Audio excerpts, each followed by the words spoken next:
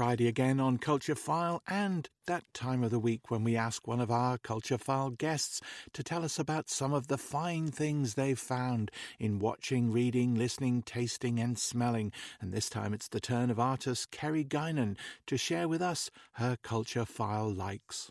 My name is Kerry Guinan. I'm a conceptual artist from Dublin. The series that I have got major into over lockdown is Succession. I am just enthralled by the twisting story of these these pathetic media empire bosses and the struggle for power within the family. I think it's a really witty series, well crafted relationship dynamics. I love a good dysfunctional family plot in anything as well. So yeah, I was hooked on the latest season, which came out a few months ago. A book that I'm reading at the moment, I have got into the Neapolitan novels by Elena Ferrante. I'm on book 3 at the moment, and I'm especially enjoying this one, actually. So it's a study of two girls who grow up to be women who have an extremely close relationship, and from Naples in a kind of a post-war context. I have such a soft spot for explorations of relationships in texts, and I'll always go to novels that are just like extreme, like studies of the relationships and people's failure to communicate within them, and the tragedy of that. And this book in particular just has me thinking so much about the female friendships in my life and how important and defining they are for me. I actually famously reject podcasts. I am a radio fan, and I listen to Radio 1 and Lyric a lot.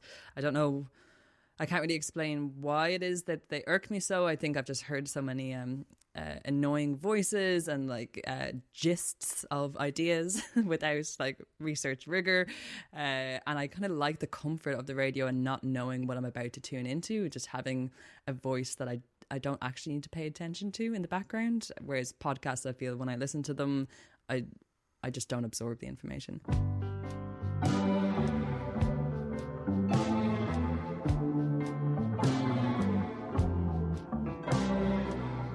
A piece of music I'm vibing at the moment is Kate Le Bon. I went to see her in the National Concert Hall a few weeks ago after many people I knew just asking and presuming that I was going, and I was like, who? Yeah, what?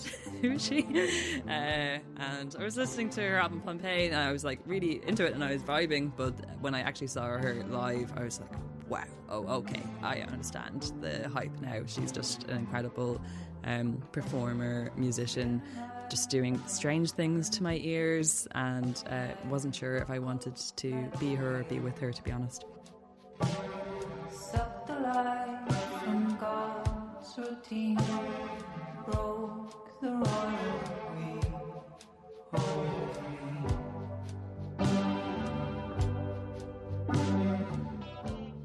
So I was recently in India for a month for a project, and had to eat spicy food Monday for breakfast, lunch and dinner, and I realised what a weak constitution I have for such a feat.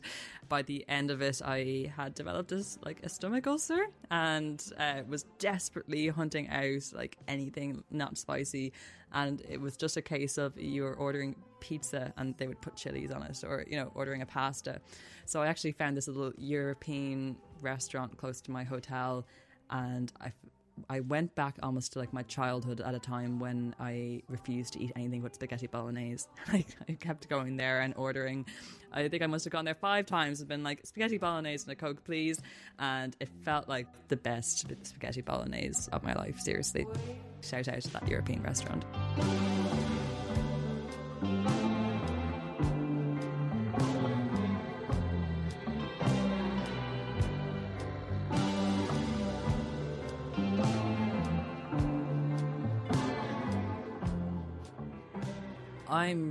I'm a big scent fan.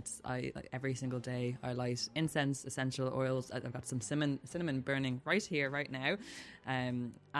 Recently I discovered this great word, sillage, which is the word that describes the trail that your perfume leaves behind you as you walk through a room. And I thought to myself, I must get myself a sillage. So I spent ages in duty frees of airports, sampling lots of different perfumes to try to do justice to a bottle that I thought was my scent. Eventually, I found just what I was looking for. I was looking for like a musty scent without any like high floral notes. And I was delighted with myself. Came home to my family and was showing it off to my mum. Anyway, long story short, it turns out it is her scent that I was craving. So vanilla and tonka bean is my mum's scent, and I must have been just it was me also wanting to return to my childhood. Yeah, it's called World Power. The name also spoke to me, actually. Yeah, I was like, yeah, wearing a bit of World Power, that's some confidence.